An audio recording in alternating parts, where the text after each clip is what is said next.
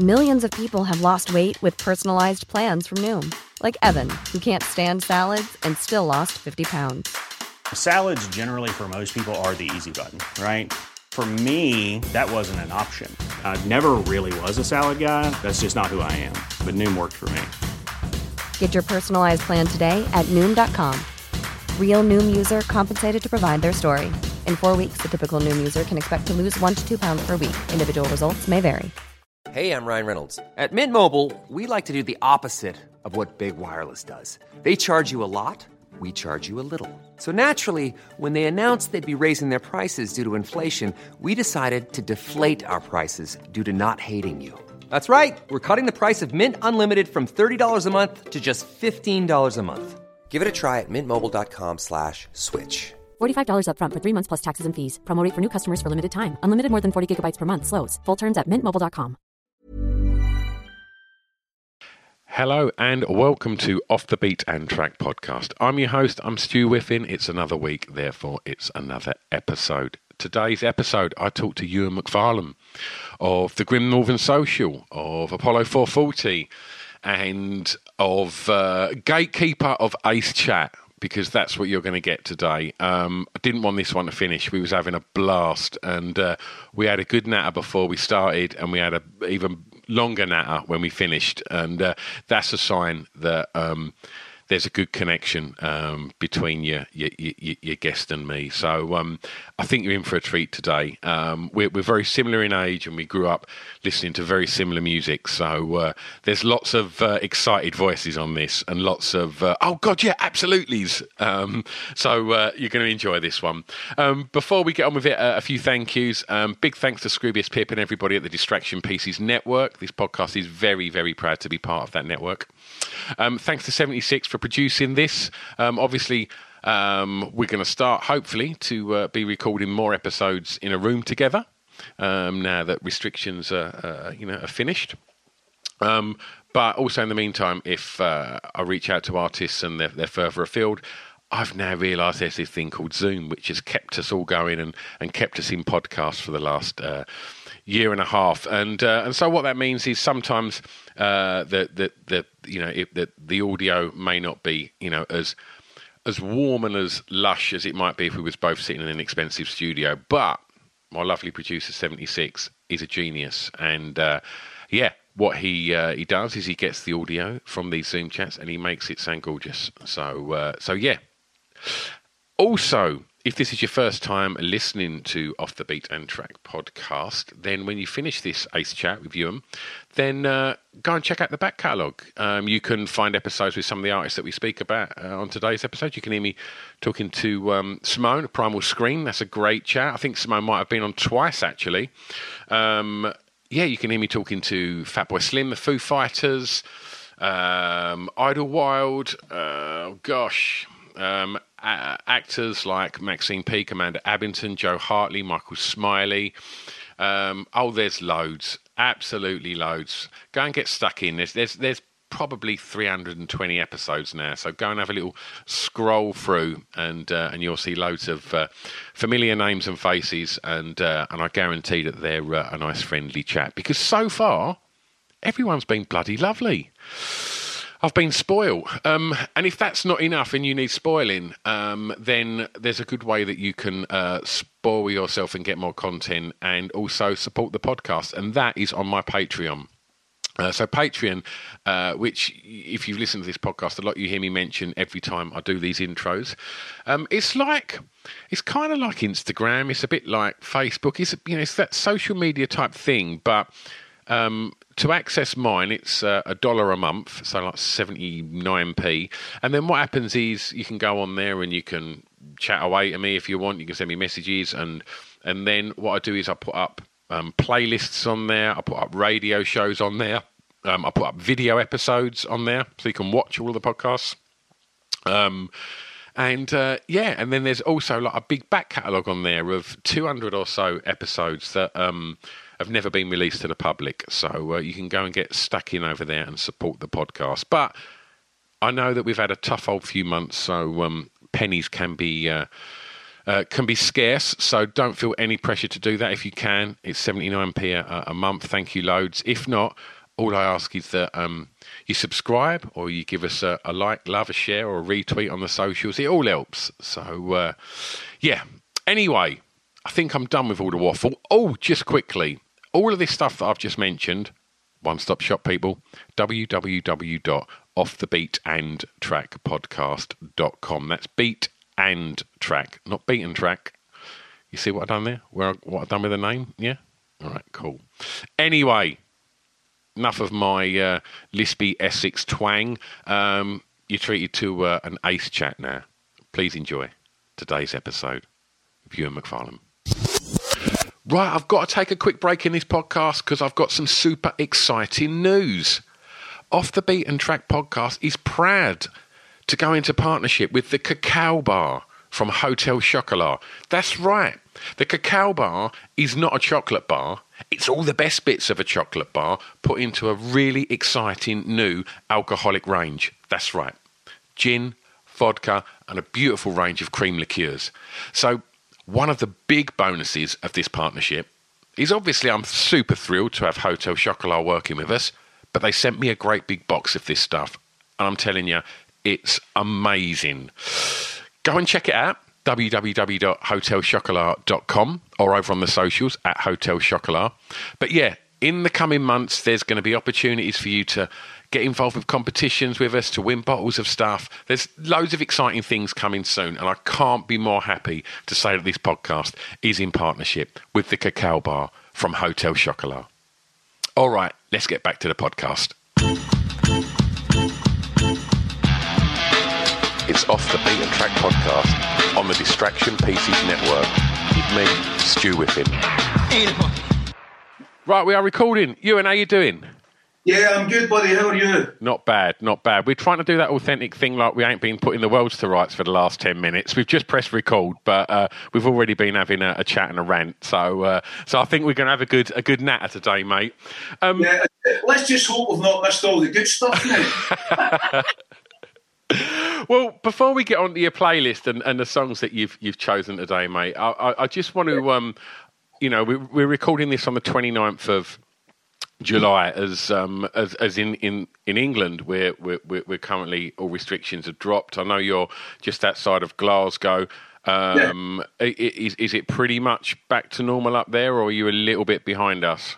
Well, I would say, to be fair, we're a bit behind you guys. It definitely feels as if we're getting there, which is exciting, obviously, because it's been quite a hard slog. But we Nicola seems to be a bit more hard-arsed than Big Boris Boy down south. So she's definitely kind of listen. Everybody's got their own opinions on it, but it would just be nice to get back to a bit of reality. Yeah, I hear you, mate. I hear you. And with that in mind, just casting your mind back over the last 16... Every time I ask this question, I'm sure I had another month on, but I'm sure it's close to 16 months now. But how have you found it personally, and how have you found it creatively? Okay, so personally, if... You've probably done loads of podcasts where people say the same thing. I actually had a lovely time. You know, I was very fortunate. Anybody that was close to me, they're still safe, which is the most important thing. I had some friends of friends of friends who had some bad news and tragic stuff for families. But on a personal level, I had a brilliant time, I really did. And with regard to, from a creative point of view, I've probably never been more creative in my entire life. I just threw myself right into it. And things, I think when you're being creative, Stu, the more you throw yourself into it on a daily basis, you become encapsulated in the whole thing. And when that happens, you really, really kind of get in a groove. And things just... I was waking up at 4 a.m. and I kid you not, nearly full songs written in my head, lyrics, guitar parts, grooves, and I was like, whoa, how the fuck did that happen? And it was really interesting. And needless to say, you need to get up at 3 or 4 in the morning come to the studio and put it down, because if you don't, it's gone forever. So, no, I was good with it, mate. Excellent. I mean, so was it a sort of conscious decision for, as a musician, and you're right, I've spoke to plenty of musicians that have said very, very sort of similar things, like, they've always wanted to have the time because, you're always out and about and doing all the things that musicians do, and to be, forced to stop. And then I've spoke to lots that said their knee-jerk reaction was to just start writing, and it wasn't happening. Did it fall quite nice for you that it flowed?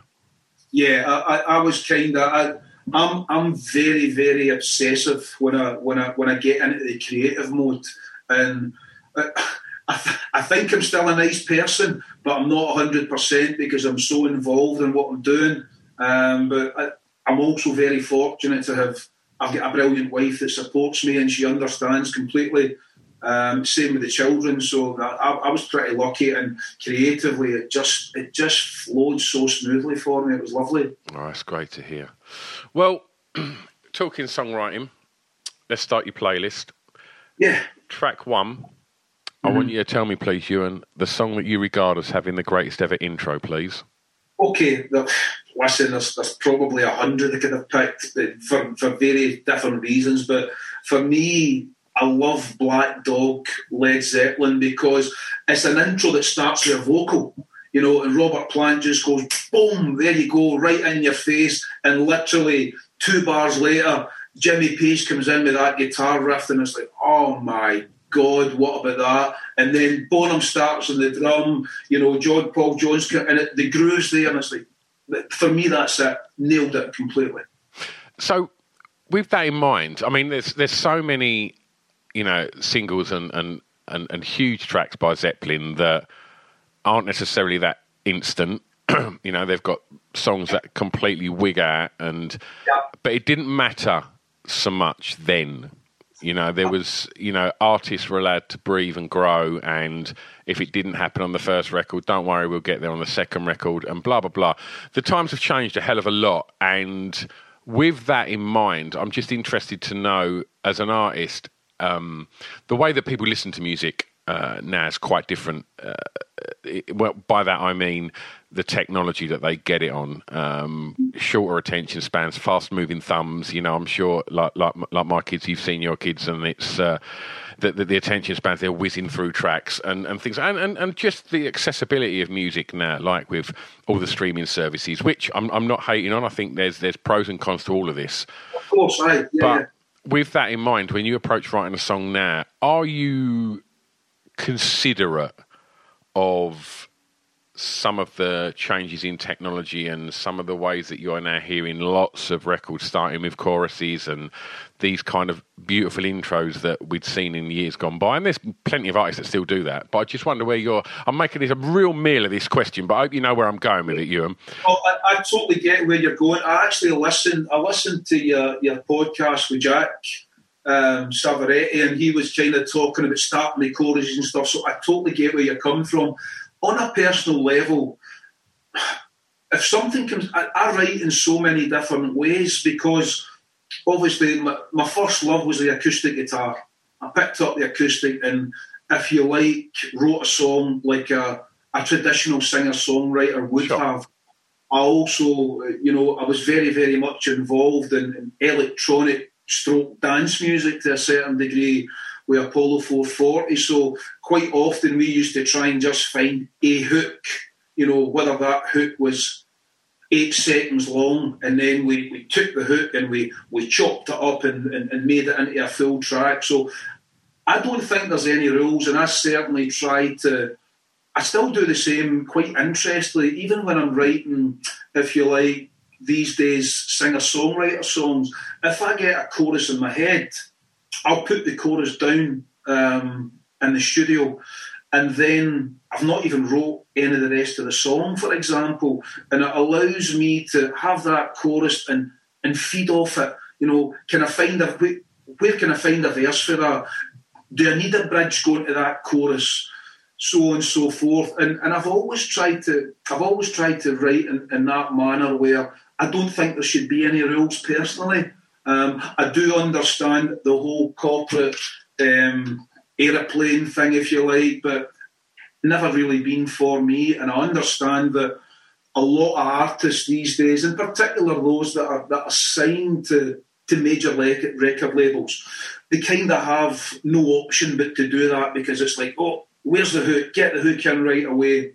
And I feel sorry for them. I also think that these days it's a pretty wonderful thing, because there's so many people doing the DIY thing that they can kind of do what they want as well. So I think there's still place for both these days. But me personally, I try not to get strung up on it too long and just do what comes naturally. Do you think that's what you just said there, like in regards to the fact that DIY culture is certainly throughout the pandemic would have been as essential and as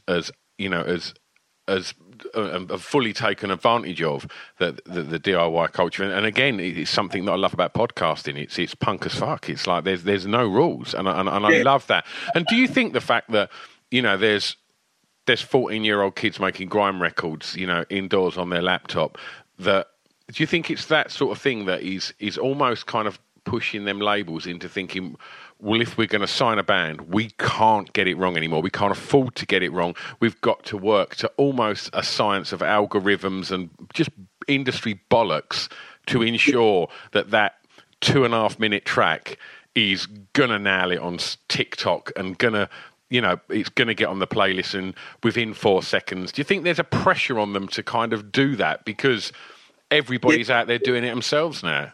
Yeah, I do, mate. I really do, because all of a sudden they don't hold the rule book anymore. Yeah. Which is fucking wonderful, by the way, because, for such a long time, they got their big Doc Martin and they stood on top of us, and it was like, we'll let you breathe when we feel like it, that kind of bollocks. And it's just wrong in every artistic level. It's wrong, and they held back so many artists, even back in the day when they used to sign, you get a major that would sign 5 bands because they sounded like the band that they actually signed, and they would sign the other bands, shelf them, and focus on this band that they believe in a wee bit more. Absolute. Talk about exploitation. It was awful. I think the shoe's on the other foot now, in a good way. I heard, I might be wrong here, but I heard from quite a few people that generally sort of don't really talk that much shit, and they told me that was pretty much the case with Kasabian, that they were signed and they sat on them for so long because there may have been a conflict of interest, or and it was waited until the right moment. Then it's like, okay, yeah, we'll give them a whirl now, and. I think also coming from that angle that it must have been hard to sit in Kasabian for too long, because I wouldn't imagine that they'd been putting up with that shit either. So no. Like they'd been having none of that, mate. Do you know what I mean? Absolutely. All right. Well, I'm going to take you back, mate. And for track 2, I'm going to ask you to tell me, please, the first song that you remember hearing that had an emotional impact on you, please. Okay, probably quite a strange one for most people, but emotion comes in many different levels. For me, I was literally a wee boy. I think I was maybe 10 years old. I was always heavily into music.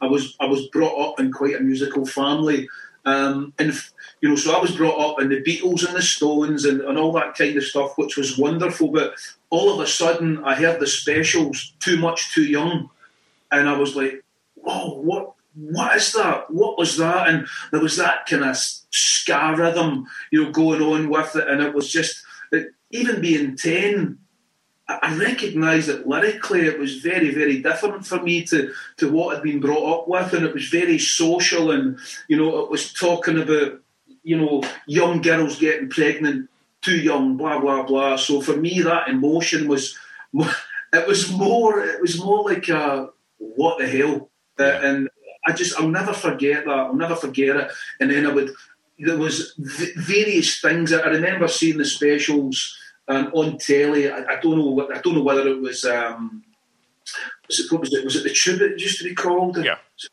Yeah, it might something like that. And I was like, whoa, because they were all dancing about, and it was mayhem on stage, but it was wonderful. And that, for me, that emotion was absolute. kind of chaotic in a way, but still relevant because it had a hard-hitting message as well. And that was the thing. It was absolute chaos, you know, on stage, but slap bam in the middle was this deadpan Terry. How cool was Terry? He weren't playing the game, was he? He didn't want to do... Everyone else going mental on stage, but he was just there, didn't crack a smile, and it was just such a beautiful mix of people, that band. And obviously the genius that was Jerry Dammers, there was so much stuff going on. And it's weird that you choose that. One of my very, very earliest memories of music was putting 5 pence in a jukebox in a holiday camp in Great Yarmouth and putting on Ghost Town and just thinking, this doesn't sound like anything I've ever heard before. Yeah. And it was just... And when I saw... You know, a few years later, or however long later, on Top of the Pops, the video was just as eerie, you know. Yeah. And Terry's face was just like, whoa, what? I don't know what's going on here. And it was, and I love the fact that sometimes, you know, you just can't. Some songs just sound out of time, and by that I don't mean, you know, to a metronome, just don't sit anywhere. They just. Some bands have got some, and you've chose one later, which I'll pick back up on this then, because you chose one that goes in that list as far as I'm concerned. I'll pick your brains on it. I'm curious to see what one that is. Well, hearing Too Much Too Young, what was, if you had to pinpoint the emotion, Ewan, what was it? The emotion was liberation. That was the emotion for me, because keep in mind, I was a really young boy. I could have picked many songs, but I tried to go back as far as I could. I could quite easily have picked the Beatles' Long and Winding Road because I was brought up with that. But I wanted to pick something that stood out on its own for me, that wasn't related to growing up in my family. For me, like my old dear heard that and probably thought, oh my God, son, what is that?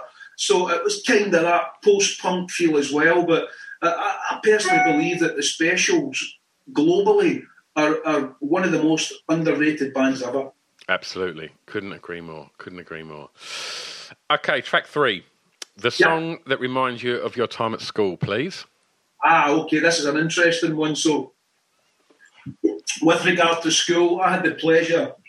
I went to high school in Scotland, and then I moved when I was 14 to just outside Toronto, where there was a mishmash of loads of British and Irish people, and we all hung about together because all our dads drunk in the pub together. So, at school in Toronto, when I first started high school, I remember hearing the Cult, She Sells Sanctuary.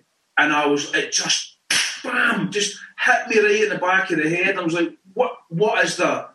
You know, and when I heard that, everybody was trying to do the Ian Astbury dance, and, you know, it was just, I just loved that song so much. It had so much energy. And Billy Duffy's guitar lick on it as well, the riff, really simple, which I love. I love things like that, because I'm the furthest thing from Jimmy Page you can ever imagine.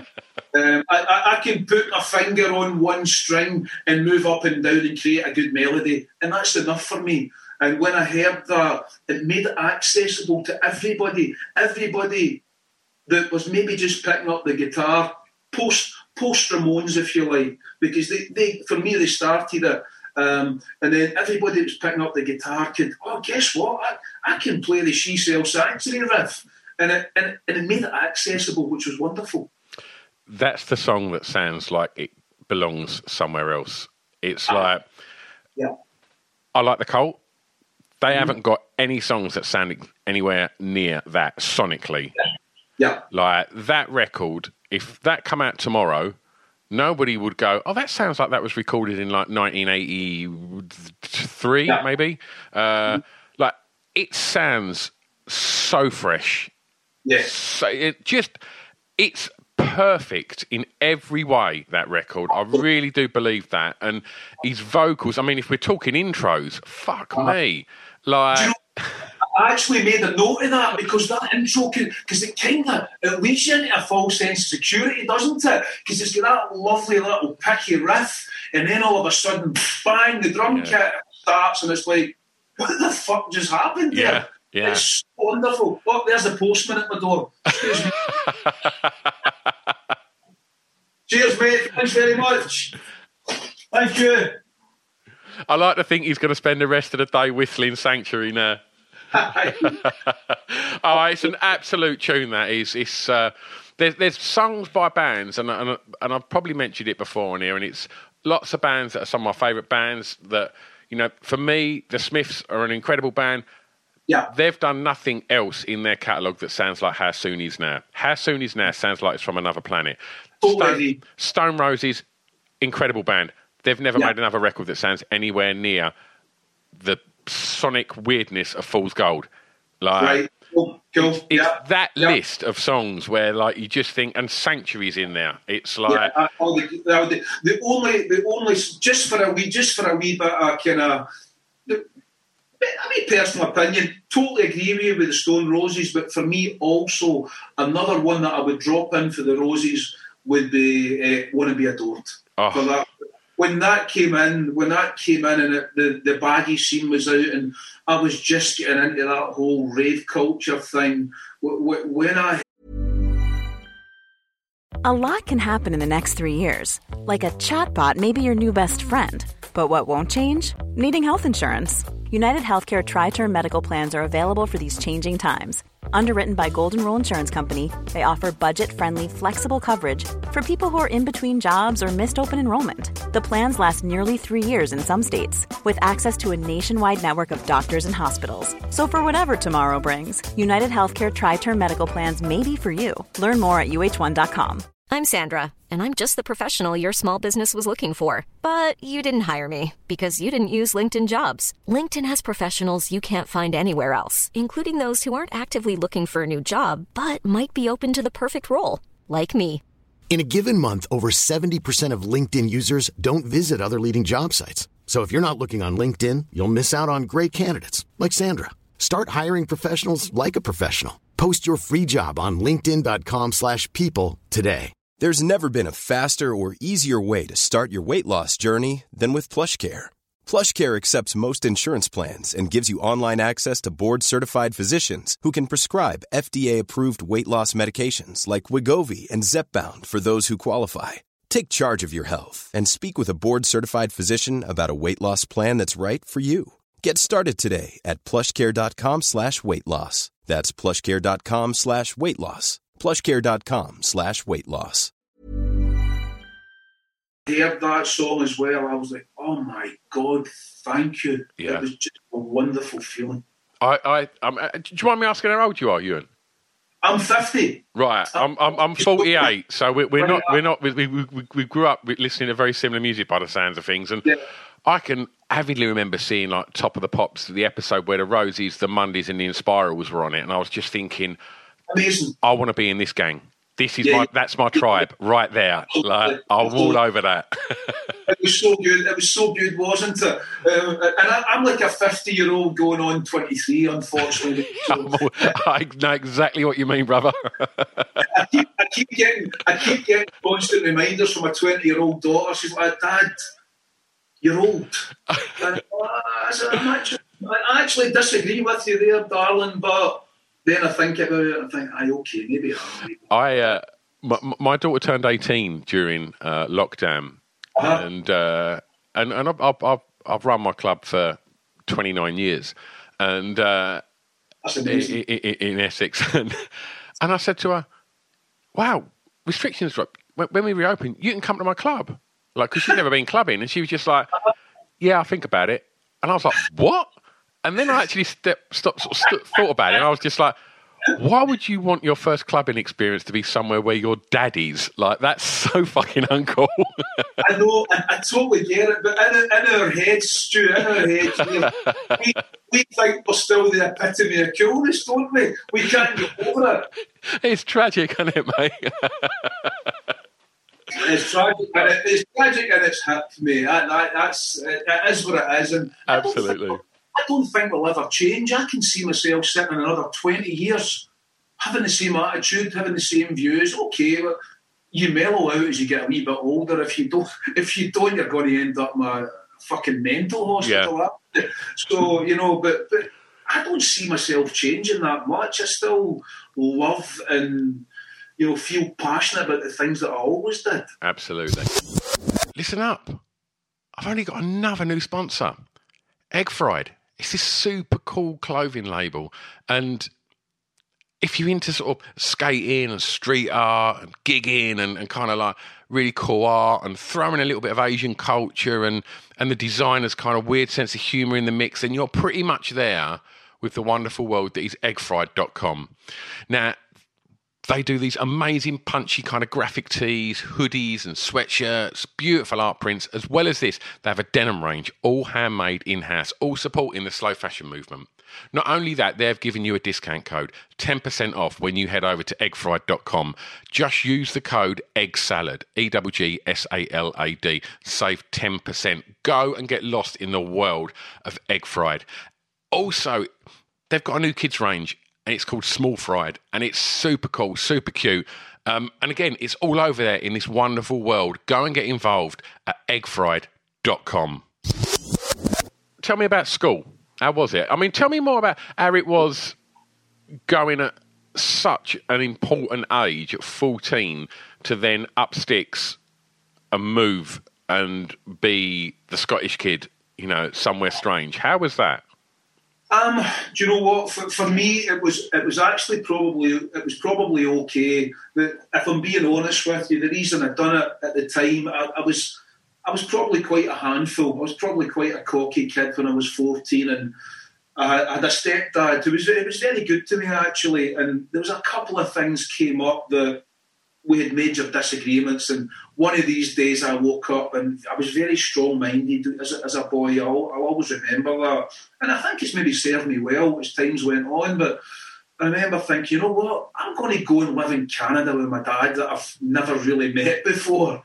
And my poor mother was broken-hearted, you can imagine, but she was really cool and she never held me back. And she says to this very day it was the best thing that ever happened to me, because when I went there, I had to grow up really quickly, and I fitted in instantly well because I was always into, I suppose, what was current, if you like, or what was up and coming. So when I went over there, I was very interested in hip-hop and breakdancing. I used to think I was a bit of a breaker, but I was absolutely shite, to be honest with you. But I used to try and pull the moves and get injuries and so on and so forth. So socially, I was accepted pretty well, and it made it very, very easy because my dad's mates, as I mentioned, were all UK and Irish based. So within probably the first month, I had a whole new circle of friends that to this very day, they're like brothers to me, and lots of them became very successful. A lot of very kind of arty guys. So one of them ended up having a huge production company make music videos. He's made videos with the Rolling Stones, with DMX, with Arcade Fire, and he's done really great for himself. I've got another mate, Anthony Donnelly, who is he's bonkers, but I love him dearly. He was the guy that was responsible for introducing, I suppose, rave music to North America. They'd done a documentary on him. There was a place called, I think it was maybe Hop 21 or Hop 23. I can't. He'll kick my ass for not being able to remember. But he was very responsible, and he still does it. He's still very proactive and kind of fighting the power and all that kind of thing. So I've got loads of mates that's what they were all about, and they've not changed even now. Nice. What was the first song you bought from a record shop? Okay, first song. So the first single that I bought from a record shop, I think I was maybe about 11, and I had bought Come On Eileen with Dexys Midnight Runners. It was just a total anthem. And I remember going to youth club and school discos, and when it got to the bit where it was, come on, Eileen, to the right, the whole fucking youth club would put their hands in the air and they were clapping their hands. It was such a euphoric moment when you were that age. And by the way, it was a great tune. He was actually a great writer. Kevin Rowland. But the first album that I ever bought, I don't know if you remember, there was a ska album with various artists on it called Dance Craze. Yeah, of course. You remember it? Yeah. I think there was a video as well of it. Yeah, that's right. And you had the Selector, the Specials, Bad Manners. Madness, yeah. Absolutely. So that was the first album. I had bought that before the single, but because you asked about a specific song, the song was Dixie's Midnight Runners. Come on, and you're right to say that's a tune, because I think 30 years of wedding receptions and family dues and your nan having her knees up to it and all of that stuff kind of cheapened it a little bit. And I think, like, if you I mean, you're completely right on Kevin Rowland. Like that, that first couple of Dexys albums, fucking hell, are incredible. And I honestly think that the Come On Eileen is an absolute masterpiece of a record. Like, it's got everything, and it's just brilliant. And I think people, are just probably a bit sick of it, and for that reason, sort of a lot of time will disregard it as being anything other than the family disco record. And it's not. It's a fucking masterpiece. I really do think that. And what people forget is that when we first heard that, when we were young, it was so fresh. Yeah. It was like our teenage anthem, if you like. And I'll never forget that, because I've got nothing but happy memories whenever I hear it, because it takes me back to, I could be jumping into the TARDIS, takes me back in time, and I'm there. I'm in that hall, and I can see exactly what people are wearing. All sorts of different fashion going on. Guys walking about with leg warmers on and all that kind of shit. That's mental, wasn't it? Were you talking about yourself then, or not? I tried everything, mate, to be honest. I was just picturing you doing one of your shit backspins in front of your mates with a pair of leg warmers on. that was afterwards. That was it. I was never quite sure. I was never quite sure who I was, I think. And then I think because of that, I just wanted to experience a wee bit of everything. Right, okay, there's New Romantics. Right, let's listen to some early Spandau stuff. Great music, by the way. And then obviously we went for that, and I remember watching Beach Street. Remember the film Beach Street? Oh man, that changed my life. That was another life-changing moment, because it was gritty, it was real, and everything, for the graffiti to the dancing to the music. You had the fucking New York City Breakers going up against the Rocksteady Crew. I mean, it was incredible. And the thing was, what made it, I think, so exciting was the fact that you couldn't really get more of it. There was only so much available, like, because it was so American. You might see Melly Mel on Top of the Pops if you was lucky, or might see Bambaataa, but the rest of it, you'd have to kind of hope that someone had a cassette. And these cassettes of like the electro albums that get passed around my school, one person had a copy of Subway Art, and that book. We'd all be like leaning over his shoulder trying to look at this graffiti that we couldn't see anywhere else. And it was like, and I think that elusiveness of that scene made it, because we'd never heard anything like hip hop. Like, it was so weird and so American at a time when everything that, all the films, everything that was coming out of America was so exciting and different and new. And, like them early kind of hip hop stuff that you was exposed to, and the breakdancing, and it was just incredible, wasn't it? That was a wonderful time in my life. I remember actually when I moved to Canada, I had already been into hip hop, and my dad when I got there, as a treat, because we were trying to find a bond with each other, which never really happened. We kind of fought like cat and dog, but we were best mates and greatest enemies, that kind of relationship. God bless his soul, he's no longer with us. But, he bought me this, I don't know if you remember, a ghetto blaster called a Clairtone. And a Clairtone was basically, it had two tape decks in it, but one was a tape deck you pushed in, and one was a flip out, and it was a proper put it in your shoulder. Wow. And serious street status. So I went to school. You're allowed to take your ghetto blaster to high school over there, and I always remember seeing it in films before I went to Toronto, and at break time, at lunchtime, people used to gather in the stairs and actually break dance, and I was like, whoa, this is like the telly. And I was actually there. I wasn't break dancing because I was absolutely shite in comparison to everybody else, but I would get back home in my basement and practice and try and nail a head spin, do my first windmill, wee things like that. Just great memories. Love it. I mean, before we get on the next question, you mentioned that you know, your earlier years, you grew up in a very sort of musical household, and you mentioned the Beatles and the Stones. So was the stereo always on? And aside from them, what other sort of music was you being exposed to? Growing up, when I was do you mean when I was a boy at home? Yeah.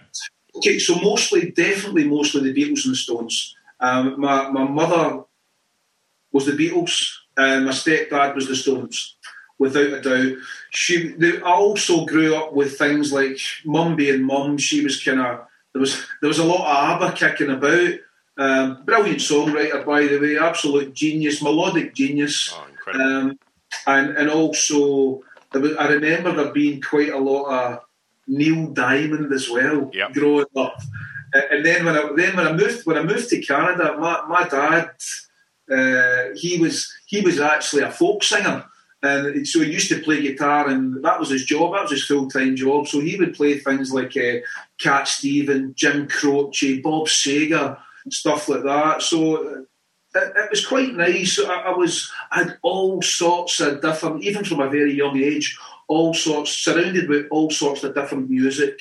And also I remember my mum hearing Donna Summer and Barbara. Mom deserves the best, and there's no better place to shop for Mother's Day than Whole Foods Market. They're your destination for unbeatable savings, from premium gifts to show-stopping flowers and irresistible desserts. Start by saving 33% with Prime on all body care and candles. Then get a 15-stem bunch of tulips for just $9.99 each with Prime. Round out Mom's menu with festive rosé, irresistible berry chantilly cake, and more special treats. Come celebrate Mother's Day at Whole Foods Market. Hey, it's Paige DeSorbo from Giggly Squad. High quality fashion without the price tag. Say hello to Quince. I'm snagging high-end essentials like cozy cashmere sweaters, sleek leather jackets, fine jewelry, and so much more. With Quince being 50 to 80% less than similar brands. And they partner with factories that prioritize safe, ethical, and responsible manufacturing. I love that. Luxury quality within reach. Go to quince.com/style to get free shipping and 365-day returns on your next order. Quince.com/style. When you need mealtime inspiration, it's worth shopping Kroger, where you'll find over 30,000 mouth-watering choices that excite your inner foodie. And no matter what tasty choice you make, you'll enjoy our everyday low prices, plus extra ways to save, like digital coupons worth over $600 each week. You can also save up to $1 off per gallon at the pump with fuel points. More savings and more inspiring flavors make shopping Kroger worth it every time. Kroger, fresh for everyone. Fuel restrictions apply. Streisand and playing that, and I was like, whoa, that's actually really quite cool. Yeah. Because Donna Summer, which she was a goddess, wasn't she? Absolutely. When she was first doing her thing. So, no, great memories, mate. Well, I guess the next ones could be the memories that you don't remember. For track 5, I'm going to ask you for the song that soundtrack your year's clubbing. Yeah. So for me, I'll never forget the first time that I heard Voodoo Ray with a guy called Gerald. It was again, and the reason I've put these songs down, because they were kind of all life-changing moments as such, but that one in particular for me was like, right, wait a minute, there's a new culture, there's something new happening. And when I heard Voodoo Ray, that was me. I started buying records. I would go to the record shop. I even started trying to DJ. I was a shit DJ as well, by the way.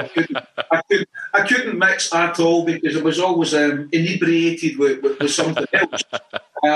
But I certainly tried, and I used to hold dance nights in my local village, and I think everybody thought I was mad. They were like, what are you doing? You know, nobody's going to come. A year later, there was queues outside the door, and I was probably responsible for the majority of the young fellas getting out their brains, which was fantastic. It's a ridiculous record, isn't it? It's like so good. And I just love the fact that you watch any kind of documentary on electronic music, on rave culture, on anything, you know at some point that's going to be the track that defines the most pivotal moment in any of it, because that is what that track done, in my opinion. I think it was just defined that time. It changed my life, didn't it? It really changed my life, because all of a sudden I was going out on a Thursday, and then I was falling back in the door on a Monday morning. Yeah. And I was like, my mum said, you never phoned me. But we never had mobiles back then, obviously. I said, I know, I'm sorry, Mum, I'm sorry. I couldn't get to your phone. I was in the middle of a field. And she was like, what do you mean you were in the middle of a field, son? I said, well, you know, we just go to fields and we have a party. She says, that. And then she says, is that the stuff that's on the telly? Is that all that illegal stuff? No. No, honestly, Mum, it's all about love. Everybody loves each other. I never told her what the reason behind that was. It was a certain little thing that used to put under your tongue, and that was, it was good fun at the time. Oh, wonderful, wonderful. Just hearing you talk about, moving schools and then, finding it relatively easy to get in with and make friends and things like that. And so I imagine that, you're quite a confident person. But with that in mind, I always like to ask guests as well that, especially musicians or anyone in the creative industries, because they're all ridiculously tough industries to forge careers within. So I'm going to ask you about drive and, how driven are you? Driven, you know what, mate? Even at this age, I am probably more driven than I've ever been. When I get something, and when I work, I work. Right now, my wife and I both are working minimum 16 hours a day. Like, genuinely, every day. We try to take one day off at the weekend, but I had never released a solo record before, and my drive behind that was like just to go for it. So I don't do anything, no half measures with me. If I do it, I do it, and that's never changed. I've always been a go-getter, and I think it's important. Absolutely. Well, I'm going to take you home for track 6. Okay. Favourite song from an artist from your home county, please.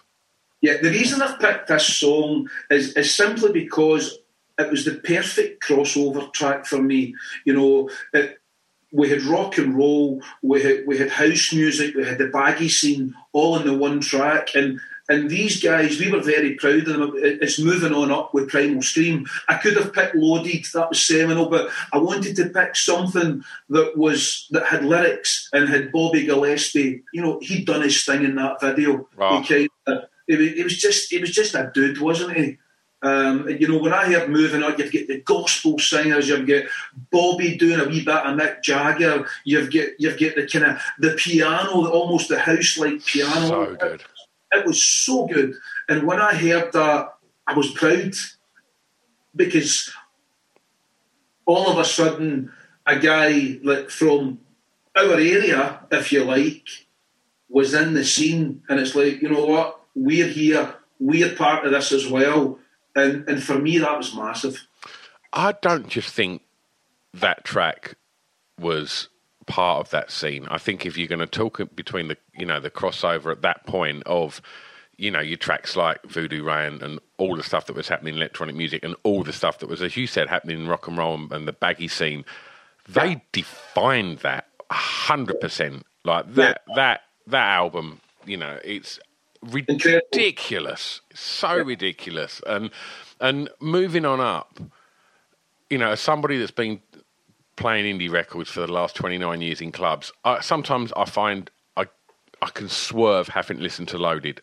I'd rather go for I'm Losing More Than I Ever Had and just get his vocal over the top. I love that. Moving On Up doesn't matter. Any time I hear that, it's joyous, pure joy. Yeah, 100%, mate. And I defy anybody that can listen to that song and not have a smile on their face, because they're actually proper miserable bastards, aren't they, if that's the case? Absolutely. Not that you see Bobby smile that much. Oh, but that's the joy in Bobby, though, isn't it? That's what he's all about. But the fact that you can create that joy and have such a stone face, that's an art form within itself. Absolutely. I met him once when, in about 1997, I think it was around the time of sort of maybe sort of Swastika Eyes and stuff like that. And I was just in a record shop in Camden, and for some reason I had a camera on me. We was doing something with my then band, and I took a camera, and I was just noticed that he was standing next to me looking through records, and I was like, fucking hell, he's like Bobby Gillespie. And I was like, hello, Bobby. And he was like, you all right? And he was like really lovely, really chatty. And I'd just seen them do their first, because they come to Essex and they played a small show in Southend. It was the first gig with Manny. And I went there, and the sound was terrible. Right. Obviously the band were the band, but the sound, whatever happened that night, weren't great. And I remember going to him, I saw you at Southend the other night, and he was like, yeah, the sound weren't too good. And I should have just gone, no, you're right. But I was like, no, it was great. And because I was just absolutely in order. I was talking to Bobby Gillespie. And I went, Bobby, can I have a photo with you? And like, this is way before camera phones and stuff. And he was like, yeah, cool, man. And so he was chatting away, and he was all smiles. And my mate got the camera, and just as he went to take it, I'm sort of like looking sort of towards him a little bit, and he was kind of like, went from being jolly to, I'm Bobby Gillespie, I've got to look strung out, and just kind of went, and like, the photo is like Bobby looking how Bobby looks in every photo, just like a rock and roller, and I've just got this really confused, like, is he all right? Look. What's just happened? Turned it on in the name of the game. It was great. I remember hearing the story about him when I lived in. I spent quite a lot of time when I lived in London. I lived in kind of Maida Vale area, and there was a lot going on with various people. And I remember hearing the story: Bobby getting picked up at 5 a.m. to go on, I think it was a European tour, and he literally, to go on a tour for, I think it was 3 months, he had on his jeans, a pair of white Converse, a black T-shirt, a black leather jacket, and he had a white plastic bag with an extra T-shirt and a pair of pants in it, and that's what he took on tour with him. And I thought, legend, love it. Keep it simple. Brilliant. All right. Well, look, we've spoke about DJing, and this is your this is the part where you get to play DJ and tastemaker, and for the last question, I'm going to ask you, please, to tell me the song that you think many people may not know that you would like them to hear. Okay. So what I was going to get a bit self-indulgent and decided not to, because I didn't want to come across as being overconfident, which is probably what I am anyway, so forgive me for that. I was going to pick a Grim Northern Social song called Clash of the Social Titans, and I thought, you can't do that, you fucking wrote it. So I moved from there. Of late, as I've been maturing in life, I've been listening to a lot more kind of modern Americana, if you like. I don't even know what you call it. There's so many genres that I get confused by it. I really do. To me, it's rock and roll, or it's southern rock and roll, it's house music, and it's techno. All these subgenres completely confuse me. So the song that I ended up picking is not a new song. It's been out for a good few years, but it's by a band called Houndmouth, and it's called Sedona. And I love this band. I just think the guy doesn't write a bad tune. The band don't write a bad tune. They're all good. But Sedona, for me, is melodically fantastic, and it's got angst towards the end. It's got delicacies, And I think it's a perfect kind of, well, what I would back in my day call a pop song, but you can't even call it a pop song these days because people tend to think of pop in a completely different light. So, yeah, Houndmouth, and the track is called Sedona. Wonderful. Well, we put together a Spotify playlist to accompany the podcast, so we'll put on all the tracks that we've spoke about, your choices, and some of the other ones that we've thrown in the mix, and obviously we'll throw in your track as well, so people can go and explore everything that we've been chatting about today. So, looking ahead to the rest of the year, and hopefully a time that's going to be more connected and more similar to what we was used to, a couple of years ago. What are you most looking forward to personally, and what's going to be happening professionally? I think my answer's the same as many musicians. Get out and play live again. It's the ultimate buzz, especially when you have a good night. Yeah. That is really, there's no feeling like it. And by the way, that doesn't matter whether you're playing in front of 40,000 people or 40 people in a tiny room, because you can create just as much energy in a room with 40 people as what you can outside with 40,000. So really looking forward to getting playing live again, and just going to be relentless. I'm going to try and release 3 albums in the next year and a half. Wow. Which is pretty. I'm pretty confident it's going to happen, because I've set myself that target. So I need to step up to the plate, I suppose, and do what I need to do. So it is going to be insane. It's going to be busy, but you only live once, mate, so you've just got to go for it. Absolutely. And if listeners want to keep up to speed with everything you're going to be doing in the coming year, where's the best place to keep up to speed? Okay, I would say obviously all the socials, but I think for any artist, you're better coming to the artist's website. I've got a website called Ewan McFarlane Music. I'm just trying to get people to give us their email addresses. We'll send stuff out. There'll be your usual free downloads and this, that, and the next thing. And I think it's really important that people know that if the majority of the public had to go to the artist's websites, it's easier for the artist to actually earn a proper living as well. Yeah. That's so important. If you can get stuff from a band or an artist's website instead of whatever social, other platform it is, it really, really helps the artist so much. So I'm a big thumbs up for that one. Absolutely. Well, we'll tag you in everything when this comes out, and we'll add the web address to the bio that accompanies the podcast, so people it's just a click away. Ewan, you've been an absolute delight, mate. I've had so much fun.